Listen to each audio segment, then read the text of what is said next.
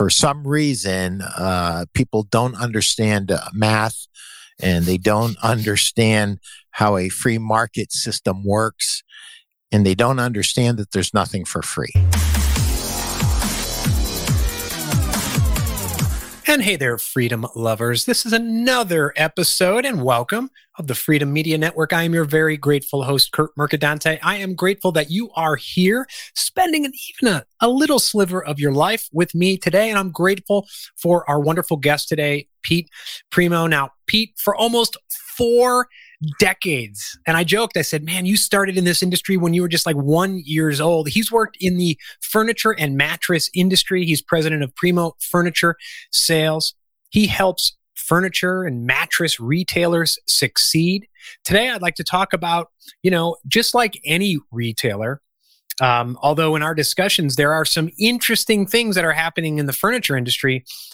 Every retailer was smacked in the face, just like every other retailer during the COVID in the last 2 years. And now they're getting a double whammy. They're getting a punch to the gut in the form of, well, not only inflation, but supply chain issues. And Pete's told me about the massive 50, 60, 70% price increases that have hit the furniture industry over the last couple of years. So like any other industry, it has not been free of its challenges, but there's some lessons today that we all can learn for how to deal with these things. And we're going to talk to Pete about how he counsels some of those retailers to deal with these challenges. By the way, Pete is also author of a wonderful book, Sell a Million 101 Tips for Furniture and Mattress Store Owners. So happens I have a copy too. Well, there you go. I don't know where you got yours, but to sell another $1 million or more.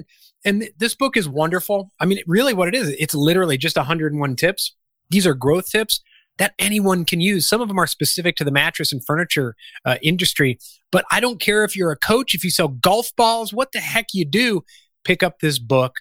It is full of wisdom, and there are growth tips that if you enact today, get off the couch, get off your ass, start enacting some of these, you will grow. That was a long intro. Pete, welcome to the Freedom Media Network. Thanks for having me. I'm thankful to be here. Yeah, absolutely. And now I did promise you or threaten that at some point, because I know you got the Sears statue in the back of you there, but I want to talk about your powerlifting days. But let's first talk about, I jokingly said that you started in this industry when you were 1 year old. But 40 years ago, you started in this industry. I'd love to know, I'm always fascinated. There are industries out there. Obviously, I know the mattress and furniture industry because I sit on furniture and sleep on furniture. Sure. But there's always industries that you never thought of. There's industries that, how did you get involved in the mattress and furniture industry? Married into it. Really? Yeah. It was funny because played football in college for a little Division III football team, and very good football team, as a matter of fact, as far as Division III goes. And my ambition, obviously, was to play pro football. And my father-in-law said, I could always teach you my business, and then, you could always move on and become a rep. And I basically didn't really want to listen to him after, I think I got cut the third or fourth time. I said, what about that furniture thing you were talking about? So that's how that came to be. And you know what? I was really lucky, Kurt, because I had a guy who was my mentor, George Cooley, God rest his soul, who was a rep, who owned his own stores. And basically what I did is I worked 5 days a week in a store, and I rode around 2 days a week in his car, visiting other stores. So I got an education as a retail salesman, and I got an education on how to be a rep and the challenges. So when I went to become a rep, I already knew what it was. There was no illusions about, what it was, what you did, how you did it, and all that, because I had been watching it for 9 years. What's the biggest 40 years, the single biggest change you've seen in the industry? Wow. Hard to point to just one, but the most recent thing that's still affecting us is COVID. The stores actually being closed down and then coming back and having an unbelievable amount of business, and then walking into the supply chain issues where we couldn't get merchandise quick enough, and then price increase after price increase. You know, it wasn't just one 40 or 50% price increase. It was a bunch of little 5s and 6s and 7s. And the biggest one was 8. But right now, mattresses and furniture from 2 years ago, and it doesn't matter whose it is or where you buy it, whether you buy it in a store, you buy it on Amazon, or you buy it your favorite bed in the box place, it's 45% to 55% more than it was. That's the reality. And sadly, you get what you pay for. It's insane, because some of the best selling upholstery and case good groups are out more than a year from now. Can't even get them. So it's what we're all dealing with. There are many stores right now that just put out what they have, sell off the floor, replenish with what they have, and are not dependent on the supply chain anymore, because the supply chain is fundamentally broke. And not so much with mattresses.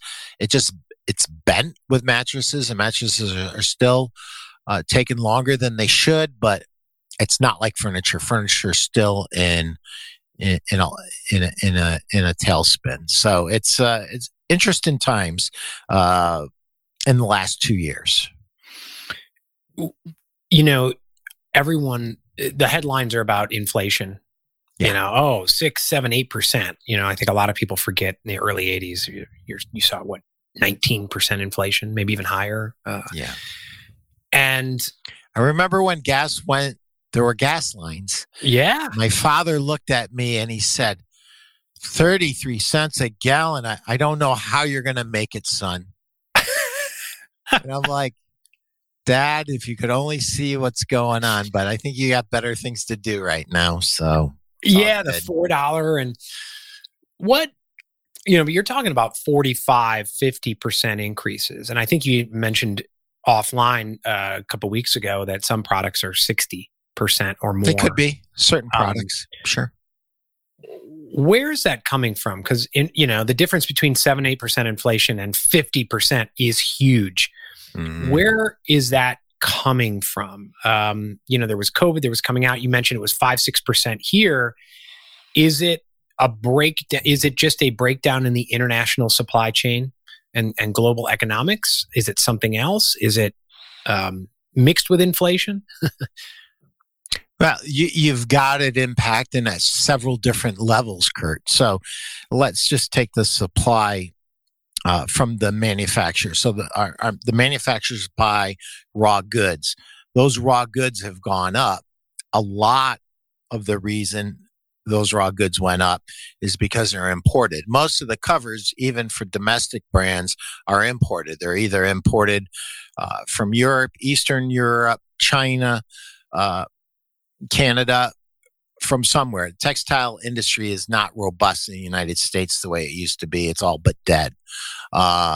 Very little is being manufactured in the United States when it comes to textiles. Everything from foam to nonwovens. You had the chemicals that make foam, got frozen over 2 years ago, and that caused inflation with foam specifically. Then you have this piling on effect that happens. the spring guys go, we're not really making as much, and the foam guys are getting more, and so we're going to get more. And then you got the guys that sell thread, and they're going, well, everyone else is getting more. We should get more too. But everybody's being affected by two other things, and that is the cost to ship anything, anywhere, and the reliability of employees. Something has fundamentally broken our society, or people think it's optional to show up for work. I don't know how that happened, where it happened. Don't spend a lot of time on those things, but I can tell you something's fundamentally broke. It's been happening for a long time, but it just, for some reason, people don't understand math, and they don't understand how a free market system works, and they don't understand that there's nothing for free. So, you mentioned the free market, and I'm a free market person. You're a free market person. And I don't know if you've ever seen the pamphlet. They've made a couple of different iterations of the movie iPencil, where they show how a pencil to explain global economics and the power of a free market. And they break down the different pieces of a pencil. The graphite comes from a mine in South America, and the metal comes from something in Africa, and the paint comes from here, right? And it shows just in a single pencil the power of the free market and global economics. And it's something that I fundamentally believe in. However, with what's going on and what we've seen over the last couple of years, I guess, is it a breakdown of the free market? Is it the fact that we don't truly have a free market? Or is it we have a free market, but there are criminals? It's like if me, you, and three other guys decide to have a free market trading system, but one of them is a criminal declaring economic war, and that person's name is the Chinese Communist Party, right? Is it impossible to have a free market when you have criminals? And those who are in cahoots with that party. Yeah.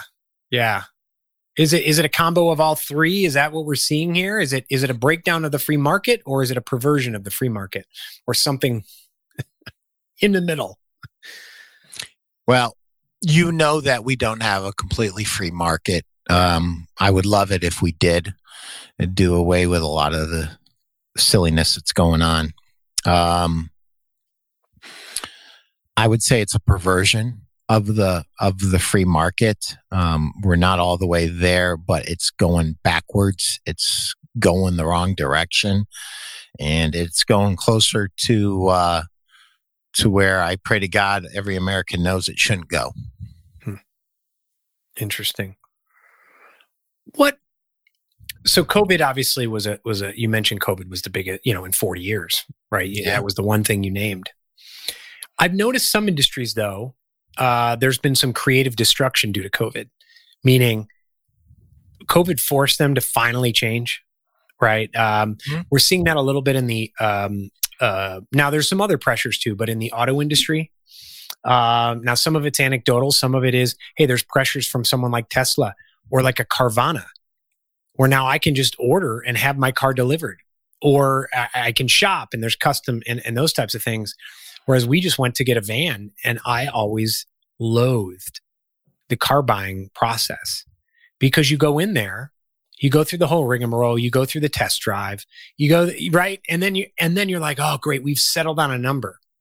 Yeah. But then you have another 4 hours, because they're gonna make you sit. They're going to go through all the paperwork. I don't think they're actually doing paperwork. They're just tiring you out. And then you go in there, and then they start hitting you with dent and ding and warranties and this and that. And if you don't, you're going to die and all this, right? We went in to lease a car. We did all the negotiations via email the week before, went in and just picked up the van. Good. It was they said it was because of COVID. They couldn't have people just lingering anymore. It forced them to change. Are there any positive changes that you've seen in your industry due to the pressures of COVID? Yeah, but I'd like to address one thing. I had a dear friend of mine who was in car sales, and they actually did train. They actually do train. Did in the rear view mirror, because it's not that way anymore. They actually did train to actually physically tire you out. Yeah. And the last few times I went to get a car, I said, I would just say this: I'm here to buy a car. I'm not going to be here for an hour. I'm not going to be here for 2 hours. I don't care about, your general manager, blah, blah, blah, any of that. I'm going to be in and out in a half an hour. And if I can't be in and out in a half an hour, let's not waste each other's time. And that's basically the way I start, because I'm not playing your game. So that aside. Does it work? So yes. Yeah. Well, my wife, the first time she went shopping with me to get a car, could not believe what she was witnessing. She said, I didn't know you could say that. And I said, yeah, you can. So anyway, that's funny. I wasn't trying to be rude. I'm very busy. I don't have time to cock around with somebody who thinks that they should be wasting your time. And, there's hundreds and hundreds of places to buy a car from. So I don't need to play your game. I'll find somebody who will do it straight. And today, think about how quickly we can buy just about anything. Yeah. That practice, I mean, COVID, maybe it's forcing it to change, but people aren't going to put up with that because they're used to just getting stuff on their phone in 3 seconds and it arrives, whether that's Chipotle or now a car, Carvana, right? So, that's interesting. So our industry got very upside down with with little retailers being extremely demanding about, demanding the terms that the big guys were getting. And some of the stupid manufacturers actually went along with it and did it, and they should never have done it.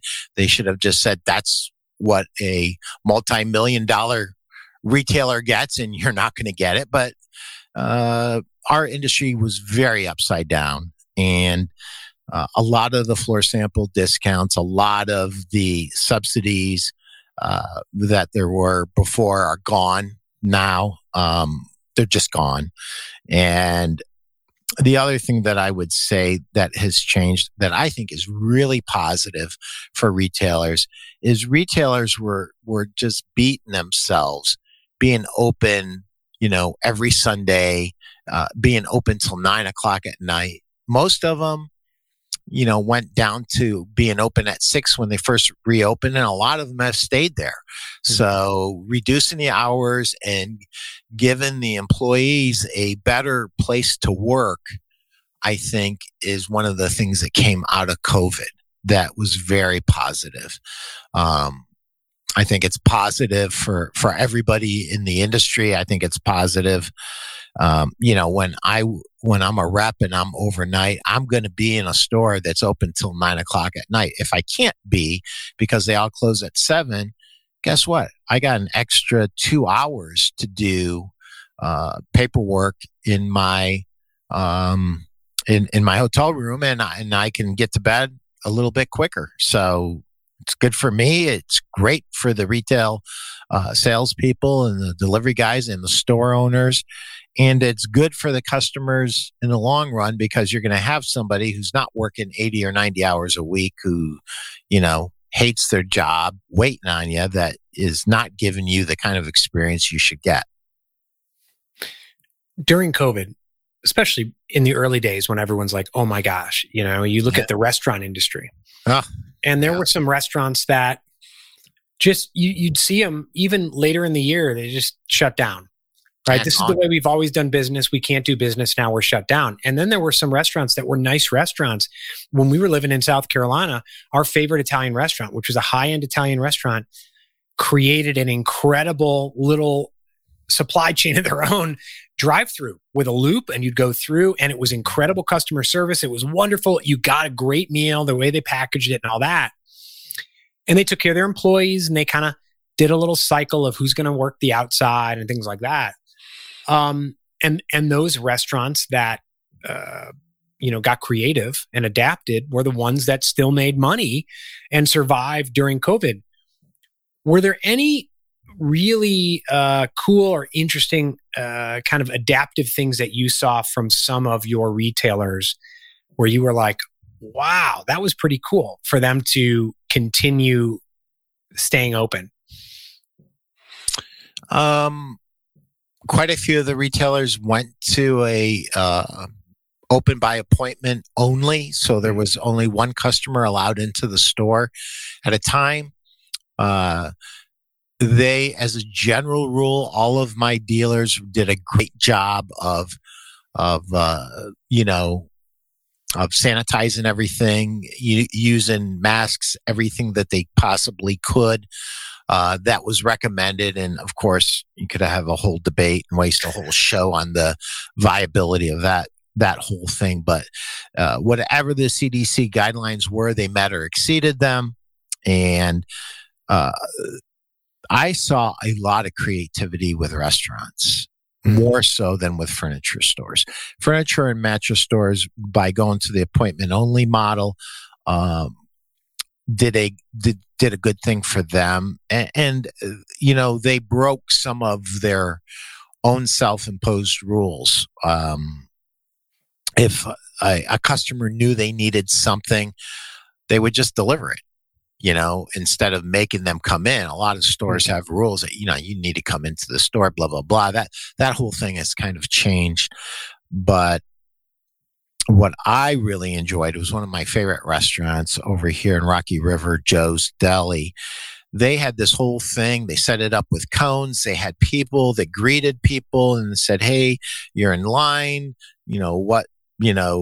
This gentleman or lady up here, they're going to take your order. And when you get to the end of this line, you're going to have your food. Bear with us. We're just getting used to this. It'll go faster as time goes by.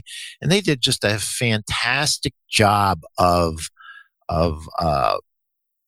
restructuring their business so that they could continue to do some business. And, it was admirable. Some of the creativity with outdoor seating was very, it was creative and it was, I think that businesses in general got as creative as they could get. And I think that there are some things that will stick with us. And one of the things that I think we all came away from is, you know what? At the end of the day, we're here to serve our customers, and your customer dictates how they want to be served. And so, it's up to us to find new and creative ways to serve our customers the way they want to be served.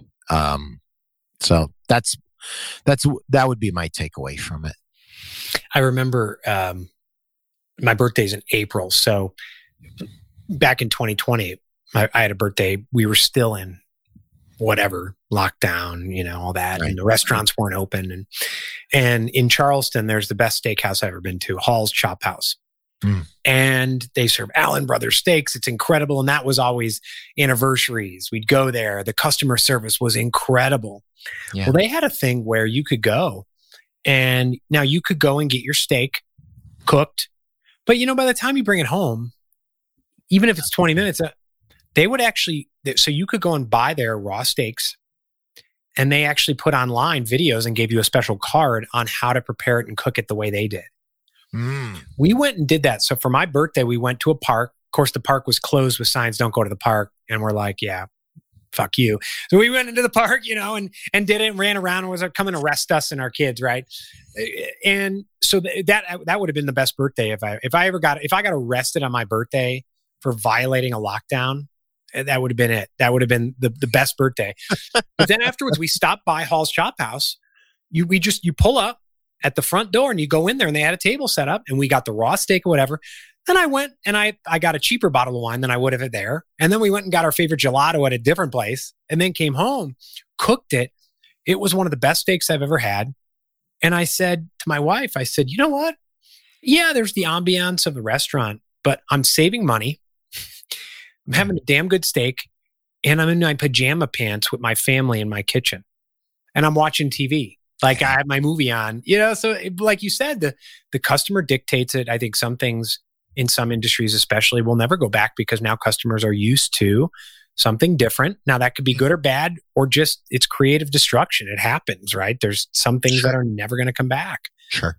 In the early days of whatever we want to call the last 2 years, there's kind of like, what's going on? Like, what the heck is going on, right? And for someone who is in a retail industry, what was it like in those early days? I mean, was it just kind of disbelief, and then you rolled your sleeves up, went and what were you telling the retailers on counseling them? How were you counseling them to like survive? I mean, then we all thought it was going to be a 2-week, right? It was 14 days to slow the spread. Now we're on 14 years, but well, what I've done my whole career, Kurt, is share best practices with between retailers, and so my retailers really led the way. A lot of them just absolutely refused to shut down. They did not shut down. They went to a by appointment only model. And they would literally let one customer in and then lock the door. And there was a sign on the door that said, "Hey, please call for an appointment. We can only have one customer in the store at a time." And so I started to share that information with retailers.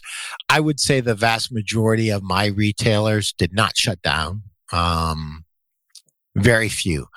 High profile, large retailers had to, because they just have too big of a target on their backs for enforcement. But the little guys, pretty much all of them, they had a field day. And most of my manufacturers found a way to stay open. There were a couple that couldn't, but most of them did. And so business was very good, and I literally, everything that I thought was going to happen did not happen. And business was beyond good. It was actually great and getting better. And I'm like, well, if this is shut down, let's just keep this going because it's working out great for me. Probably not for a lot of the restaurants. I mean, my heart was breaking when I saw some restaurants that have been open 40, 50 years closed down. That was heartbreaking to see. But I didn't lose any retailers. As a matter of fact, retail has been strong. There's a little dip in business recently, but it's coming back strong now. So the biggest thing is the supply chain right now, and more price increases coming. There's inflation in the overall economy, and additional inflation being caused by people that don't want to work, and our customers having to pay higher wages, and I remember listening to Dan Kennedy. One of his divorces, he looked at it. He goes, "I'm not paying that settlement. My customers are going to pay that." So he wrote a few more sales letters than he would normally do, and his customers paid for the divorce settlement. And retailers are the same way. They're not going to eat it. They're going to pass it on. They have to, because at the end of the day, they have landlords and they have overhead and they have to pay people, and it has to come from somewhere. And so anybody that thinks there's a free lunch, they really need to think again, because there isn't. The price for the policies that have been enacted in response to COVID were all inflationary policies, all caused by the government, and everybody's paying the price now. But Pete, I was told that increased government spending would actually reduce inflation. I believe everything I'm told. I mean, I saw the president say it. I saw Jen Psaki or whatever her name is say it. So it must be true. I told my wife, I said, listen, I don't watch the news, but someone shared it on LinkedIn. And it just comes to the point where there's certain arguments that are made. And I don't do politics anymore. I think they're all idiots, right? Yeah. And they all say things that, but there's certain things like increase government spending will reduce inflation that just, if you believe that, I just feel really bad for you. Mm-hmm. That you might not want to cross streets because you're the same the person. You're the same person that won't look before he or she crosses the street. So you may just want to stay in bed. Just stay in never bed. Get out. Just stay in bed. Yeah, there are. I mean, so yeah. Well, and something that you said, Dan Kennedy, the great Dan Kennedy, and that he'll pass it along to his customers, and that notion is what inflation and taxes, right? Raise taxes on corporations. Well, who's going to pay? Sure, they're not going to pay. The consumer pays. Yeah, and the consumer always pays. Like these guys, they want $15 an hour for flipping burgers. Okay, you'll have it, but guess what? When burgers get up to $10 a burger, nobody's going to buy burgers, or you will be replaced by a much more efficient mechanism called a robot. And we're already seeing that. And you are making it possible. So you guys are eliminating your jobs. Well, listen, when I go by toll booths, I'm like, why is there a person there? And if I would rather it just be a robot, especially if the person isn't even going to say please or thank you or smile. It's like, I could program a computer to say please, thank you, and smile at me. Have a nice day.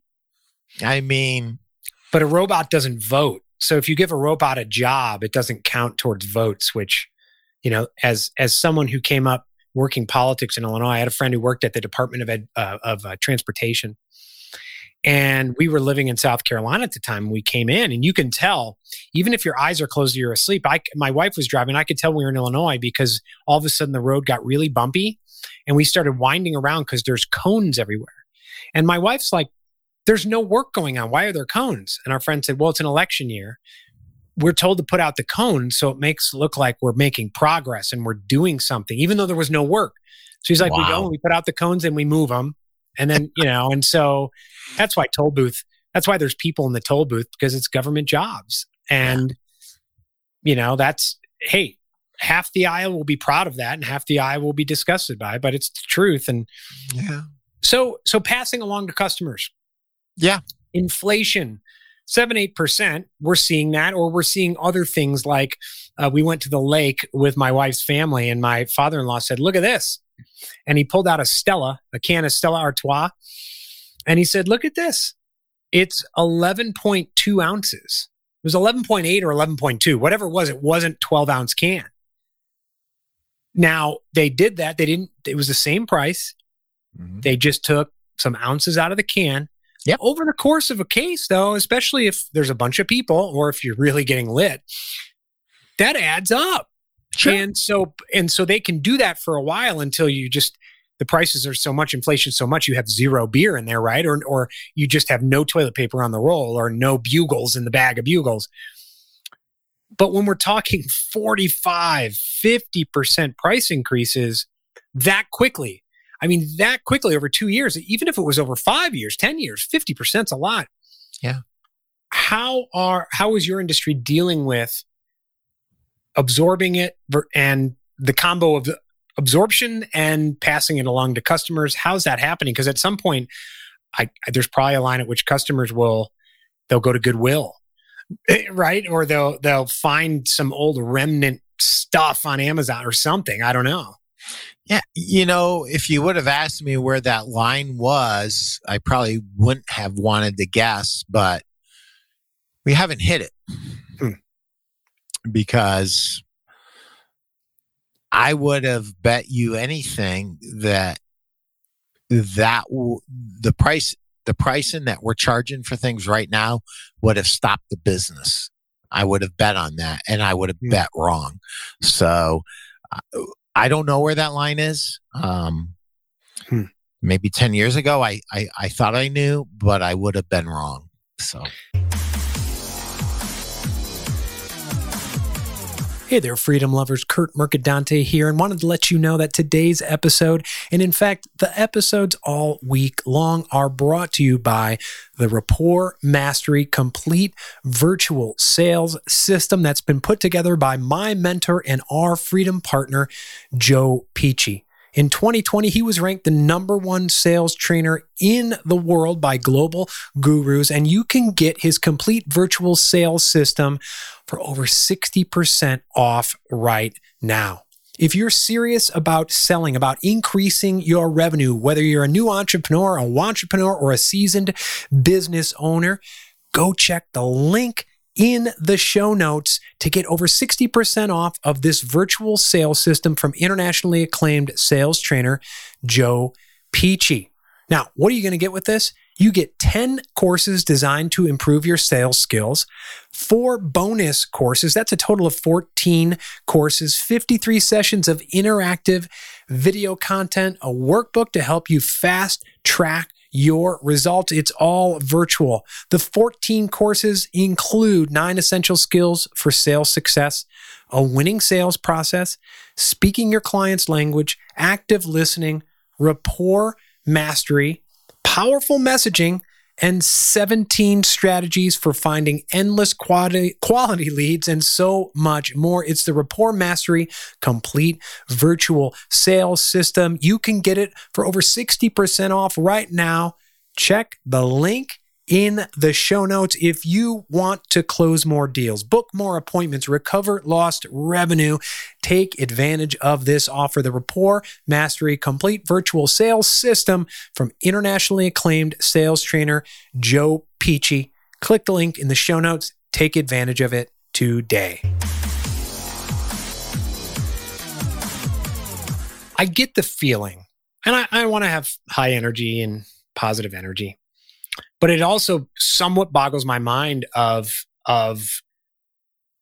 that line, right? You thought that line when it's hit the industry craters, but you're also seeing an industry that I assume is linked, right? Which is the housing industry, and people moving like crazy during COVID, across COVID, people buying new homes, moving here. But I hear it in even in some areas that aren't high growth areas where but especially like here, Texas and Florida, where people are moving. These prices, it's like, what the heck? Like I have a friend here who bought his house for about 500. We're in Sedona, Arizona, 500,000 the day before the day of the first lockdowns. Like, so not even 2 years ago. 500,000. It's worth 1.2 now. Mm-hmm. Now, I guess I would say is someone who comes in and moves, a lot of people are moving from California where the price of housing has been up forever, and that's what's inflating ours.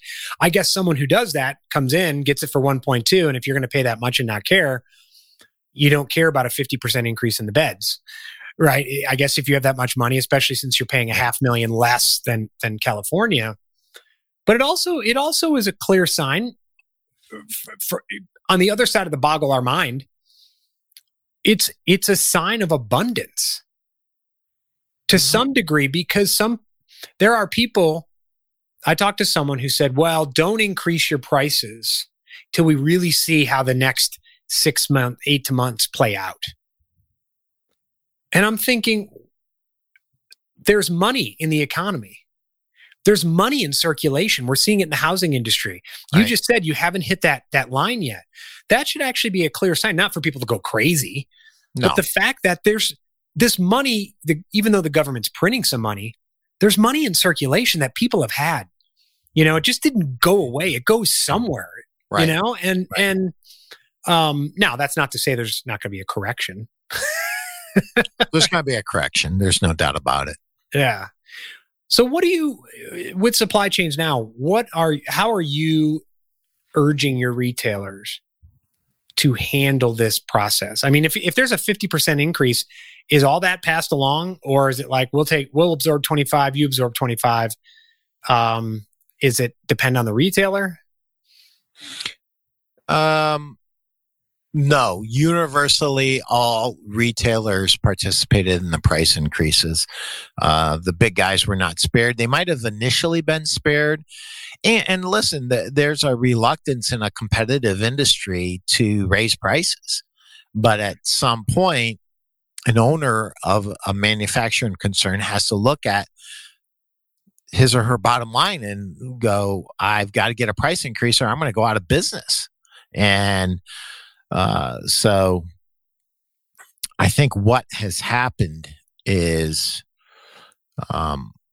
our reluctance to give a price increase has completely gone away. We used to be scared that, we're going to lose business.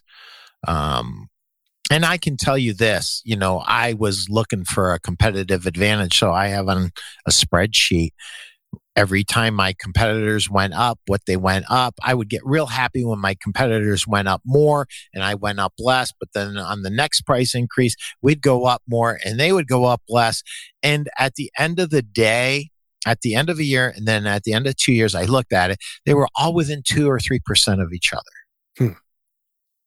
So, I mean, it's just economics. It's just mathematics. But I would say that if nothing else, our mindset should have been expanded, not contracted one bit. And that if we didn't believe in abundance before, which there's no reason not to, we should definitely believe in it now, because I thought for sure when this thing happened, I go, well, houses are paid. Everything's paid for. I'm good. I can wait this thing out. But I don't know about my buddies. So I'm praying for everybody and hoping that the ones that are not as well healed as I was survive. And what do we all end up doing? We all end up doing extraordinarily well. So I've heard that. I mean, certainly in any 2-year period in history, there's going to be people who don't do as well and people who do well. Yeah. I've probably talked to more people over the last 2 years who are doing really well and had record years. And I talked to a lot from the financial industry to, relationship consultants, those types of things. But the interesting thing is, and this just shows you a fundamental, something that we have to work on as a conscious society, is people apologize. I'm sorry to say this, but I did really well. I feel really bad about saying this, but I did really well. Why do you feel bad? Why do you feel bad? And that's it's the scarcity mindset that, Pete, if you got a slice of pizza and yours was bigger, it took away from me, instead of knowing that we just make more pizzas. There's no one pizza. That's that's where it's fundamentally flawed. Well, listen, apologizing in general, forget about apologizing because you worked hard and you were blessed and maybe somebody else who didn't work as hard wasn't as blessed, right? And those things don't always work exactly the way we want to, certainly not in our expectation mindset sometimes. But I learned something, and it was taught to me by Sherry Lohman. And she owns a furniture store, Lohman's Furniture. She said, Pete, please stop apologizing. She goes, I just got hit with 10 price increases today. Because you know what? None of the other reps apologized, and you shouldn't either. It's just the way it is right now. And you should not apologize for it. And I thought about that long and hard. And I said, yeah, I still feel bad. She goes, you had nothing to do with it. There's nothing for you to feel bad. So here it is. My customer who should be ripping me from one side to the other is supporting me and helping me to improve my mindset to understand what is really happening. And it's across industries. It's not just our industry that went up. It's not just our industry that can't ship. She had a customer who was a roofer, and the roofer finally got his shingles, but he had no nails to put the roof on with. So it's every it's across industries. It's in appliances. It's everywhere, and there are a lot of lessons to be learned, but the most important one is this scarcity mindset. It'll kill you in a relationship. It'll kill you in business. It'll kill your soul. It'll kill everything. And it's there are scarcity pimps. Oh, I think you talk about this. Oh yeah, I actually own the website. I'm considering what to do with it, but I want to be as offensive as possible when I do it. But yeah, they pimp it out, and if you don't have a scarcity mindset, they'll infect you to ensure that they lower you to their level. They'll attempt to bring you down to a tribal level, which is sad and unfortunate that too many people fall for it, because that's not the way we were meant to live our lives, period. There were so you talked about some things in your industry that you're counseling them, that you've counseled them to do. You've talked about some things they did do. What are some things that if you were made czar tomorrow of the furniture and mattress industry, what's one thing that you would fix that is going to be maybe it was exposed over the last 2-3 years. Maybe it's being exposed by competitive online pressures, whatever, that you're like, we have to fix this quickly or we're screwed when the next challenge comes our way. Yeah. I believe that fundamentally in our business, there is too much disinformation even within the business. I've known salespeople and even executives with 10, 15, 20 years of experience that are completely ignorant of the facts of the products that they're selling. They fundamentally don't understand the processes of how things are built. They don't understand the properties and what the real benefits are.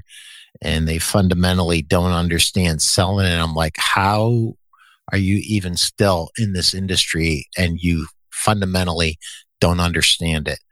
There's just too much bad information. Well, one of the best salespeople I ever met didn't understand the fundamental differences between latex processes. And he thought that they were actually characteristics, and one was natural and one was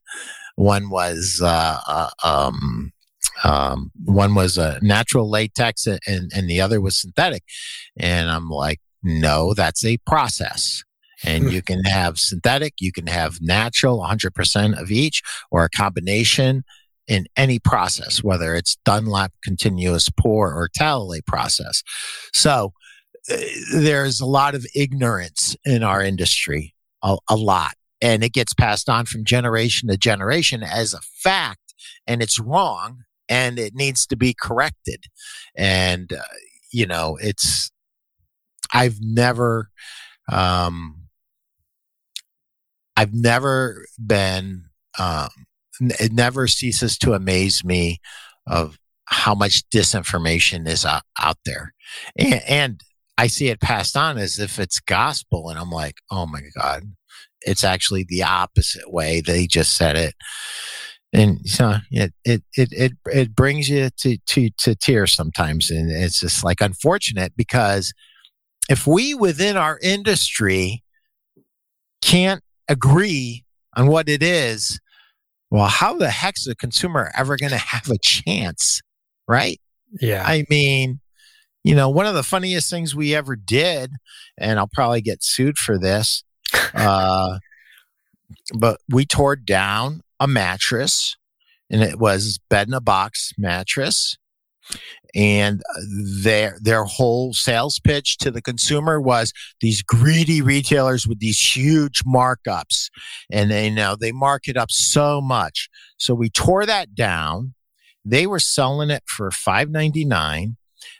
It had $140 in cost in it. They were selling it and they were saying that it was a $9.99 product, and it wasn't. It was a $4.99 product, in my estimation. And they were selling it for $100 more with internet marketing and saying, don't buy from a greedy retailer. We're going to give you this great. So they were making the exact lie true for them that they were accusing retailers of doing. And the reality is that $140 cost bed, if we were lucky, we would sell it for $280 to a retailer. Most retailers I know would sell it for $560, but we don't always get that lucky. We probably would have really, in a competitive industry, sold it for $250, and our average retailer would sell it for $499. So who's screwing who? Yeah. You know, it's bad comedy sometimes. And it's really interesting when somebody talks about quality materials and then they don't use them. And it's like, I've got my hands on this foam. I know what this is. I just sent it out to a lab to confirm what it is. You're building crap and you're saying it's quality and you're accusing everybody else of making crap, but you're the one making the crap. So I feel bad for consumers. I really do, especially when it comes to our industry. I mean, we need to do better. So if I was made czar, everybody would have to go to class and learn the facts, and they would have to portray those facts in an honest way to our buying retail public so that they could trust us again, so that we would earn their trust, because we pay for the sins of some blatantly dishonest people, but we also pay for the sins of disinformation, where there's not necessarily a black heart behind it. It's just you were taught the wrong thing and you don't know the truth. And now someone slaps you in the head with the truth. You're calling them a liar. It's like, why don't you? And this is exactly what I said. I said, why don't you really research this as if you were going to do a paper for your senior thesis, and you come back to me and you tell me that it's not true. 2 weeks later, the dude comes back to me. He goes, I cannot believe that I have been lying to people for all these years. I feel so dirty. I said, you shouldn't feel dirty. You're an honest person, and you were told you made one fundamentally bad assumption. And the assumption is that everything you were told by one person was true. I've always been a bit of a skeptic. I never believed anything anybody said to me. I always would sneak around and talk to the production guys and go, hey, the sales guys are saying this. Is it true? Tell me what's the truth here. And I'd always get the other side of the story. And I always felt like that natural skepticism and curiosity that I had served me well over my 40-year career. And I think a little skepticism and a little digging is always good for us, no matter what business we're in or what we're doing. You mentioned stuff that goes into the products and cutting them open, tearing them down. Yeah. Taking that back to supply chains a bit. Yeah. And you mentioned the imports. Yeah. Is there, and I'm ignorant of where, and I can only imagine, it depends, right? There's the metal parts come from one place, the wood parts, they're fake wood, whatever it is, and depending on the bed, right? Yeah. Is there a breakdown internationally, no matter where the goods are coming from? Or is there a glaring difference? I mean, my brother's in the corrugated box industry, and people were saying there's a corrugated box shortage. He said, no, there's not. There was a glue shortage coming in through the Gulf of Mexico. You mentioned nails. You know, you go to the store now, there's a coin shortage. How is there a coin shortage? You know, it's like, what? And part of me is like, are you making this up? There's a bag shortage. There's this or that. Are you seeing it, all the various components that are imported? It doesn't matter where it's coming from. There's a supply chain issue, or is there a glaring area or areas? Well, I think you need to do a thorough research on who owns the containers, and that'll tell you a lot. So do you know who owns most of the containers? Does it happen to be the Chinese Communist Party? Yes. Yeah. And probably the ports as well, right? Some of the ports, Africa, and they control most of that. Not all of it, but more of that than we should ever be comfortable with. And shame on us. We put ourselves in this position. Now, what are we going to do to extract ourselves from it? It's probably not going to be painless, but I'd rather just have a little bit more pain right now and be free of the shackles that we imposed on ourselves. Do you see a lot of that resulting in an increase in supply chains within our borders? So an increasing amount of products being manufactured here, or has that ship, to no pun intended, has that ship sailed? Meaning, do you think there'll be a reaction to the last 2 years of supply chain breakdowns and things coming in on ships, where now you're going to see, I mean, Tim Cook is now making some computers here. Right now, I think he did that after some threats and other things. But right. Tesla is making a lot of their things here. Yeah. Do you see that in your industry, where you mentioned textiles? I mean, South Carolina was a case study that we always used when I worked in like the U.S. Chamber of Commerce as their textile industry went away, but they replaced it with aerospace and those types of things. Do you see some of these things coming back? Yeah, we have seen some domestic supply, some domestic manufacturers increase their capabilities here. And we also have another disturbing development, which I don't understand why it doesn't bother people. Why can an American not own a business in China, but a Chinese person can own a business in the United States? Why? Why? No, I know why. And it has a lot to do with our politicians not being savvy enough to understand fundamental economics. I mean, and the other side to that is probably just flat out bribery, because a lot of the factories that are being built here are being built by the Chinese. Interesting. Yeah. Does not warm my heart one bit. Yeah. It's someone was telling me once that when we lived in South Carolina, there was a good chunk, I'm not going to put the percentage, I think it was a very large chunk of all the golf courses in Myrtle Beach were owned by, and people say, well, those are privately owned. They don't understand that there are, according to the charter, the communist charter, or the whatever they call it, the constitution over there is no private. Like, that word doesn't exist. Right. A company is an adjunct of the party.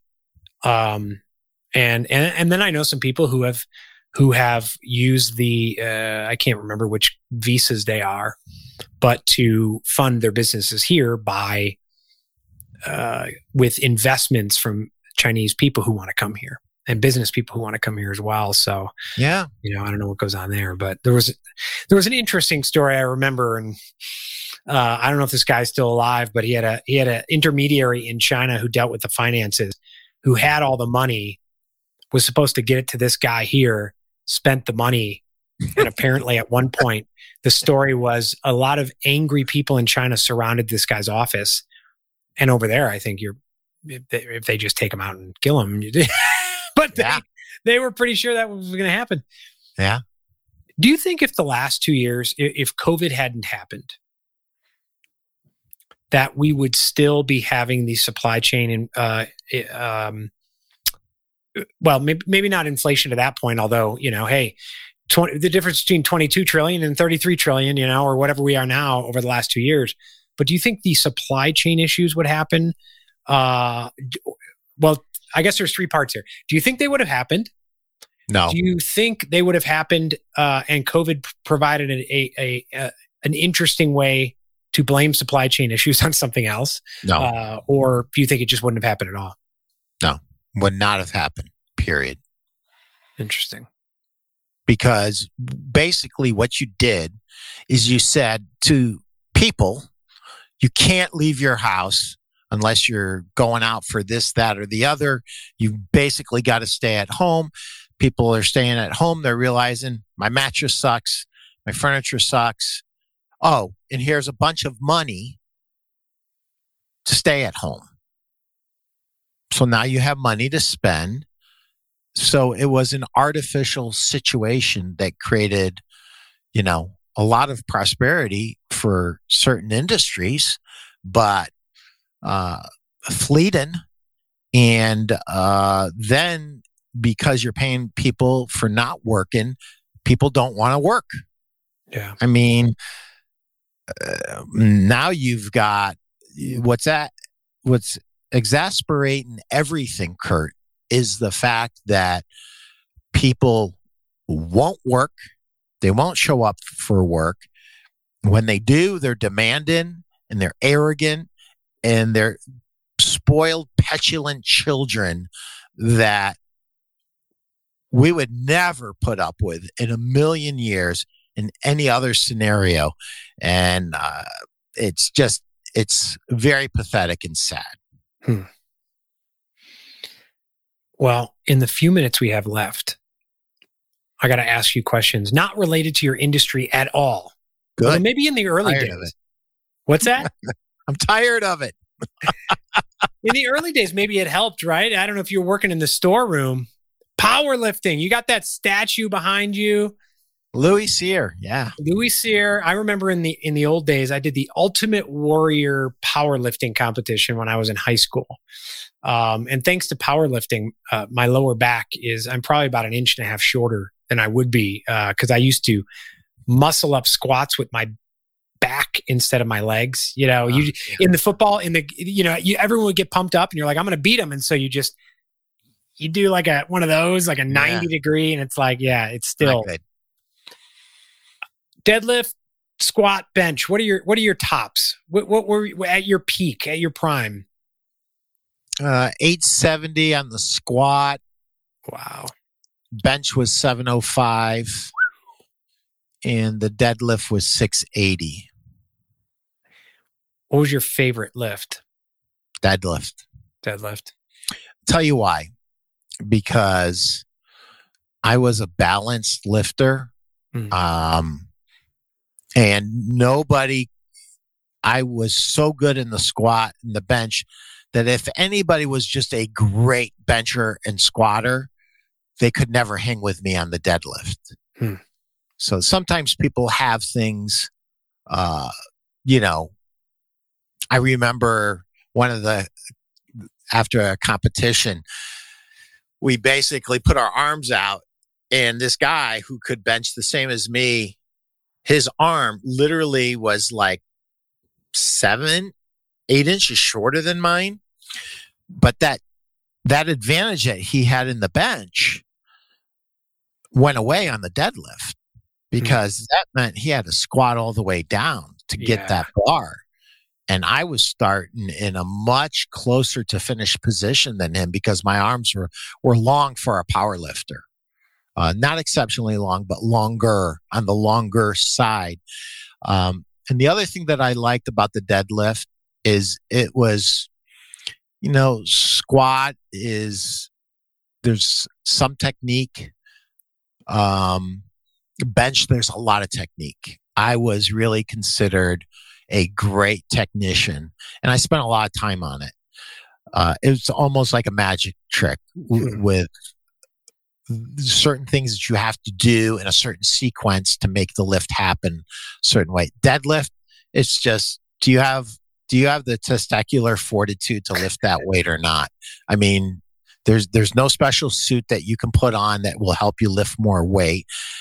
Some guys did. I took all my equipment off and I always deadlifted in just a singlet. And I used to laugh at my competitors. I'm like, dude, you're exhausting yourself, you got 3 guys pushing and pulling on you.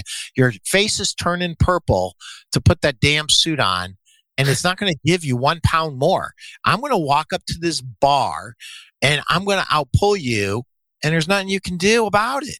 So that was my attitude with the deadlift. It was just like, I didn't care what the score was. I knew I could put whatever I needed to put on that deadlift and make it.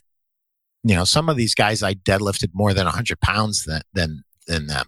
So it wasn't close. Most of the time when I won a meet, I was winning by 400 or 500 pounds. Wow. Close meet would be 100 pounds. So I was lucky. My joke was I was a full-time power lifter and a part-time mattress salesman. It was true. I was very lucky.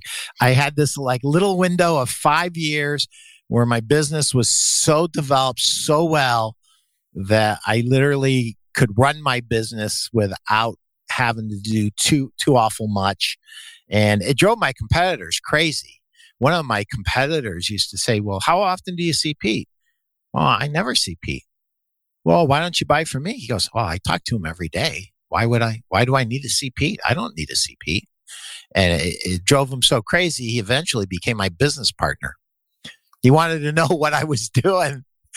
He could never take an account from me.